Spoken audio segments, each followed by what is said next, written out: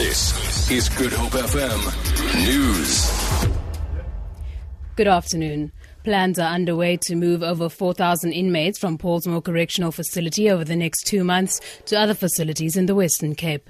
This follows the death of 2 inmates last month after contracting leptospirosis, a disease spread through contact with rat urine.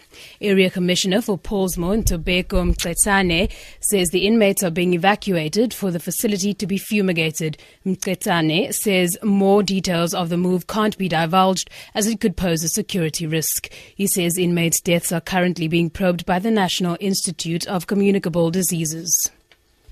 Police have warned residents of Masiphumelele near Fishhook not to take the law into their own hands. This follows a night of widespread violence in which 2 people were killed in alleged vigilante attacks.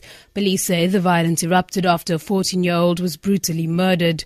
Warrant Officer Craig Phillips says the situation remains tense in the area. When the police went to go assist with this mob justice that went on, a police van was also stoned and it was burned out on the scene. And the victim was also burned next to the police van. And later it was established that another victim, also a mob justice, was killed in nearby vicinity in the first incident.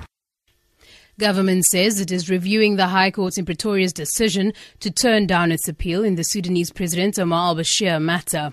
An earlier judgment had found that the government had acted unconstitutionally in its failure to arrest al-Bashir after a court ordered he be barred from leaving the country when he attended the AU summit earlier this year.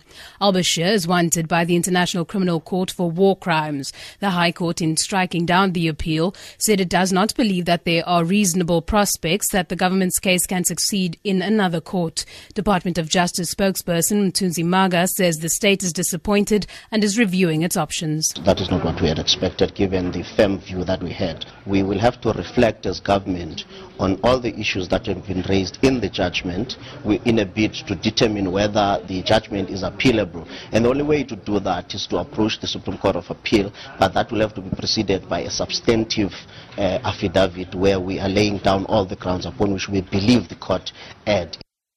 And finally, Doctors Without Borders says the only way to stop the tragedy of refugees fleeing violence in Africa and crossing the Mediterranean Sea is to create safe and legal alternatives for the journey.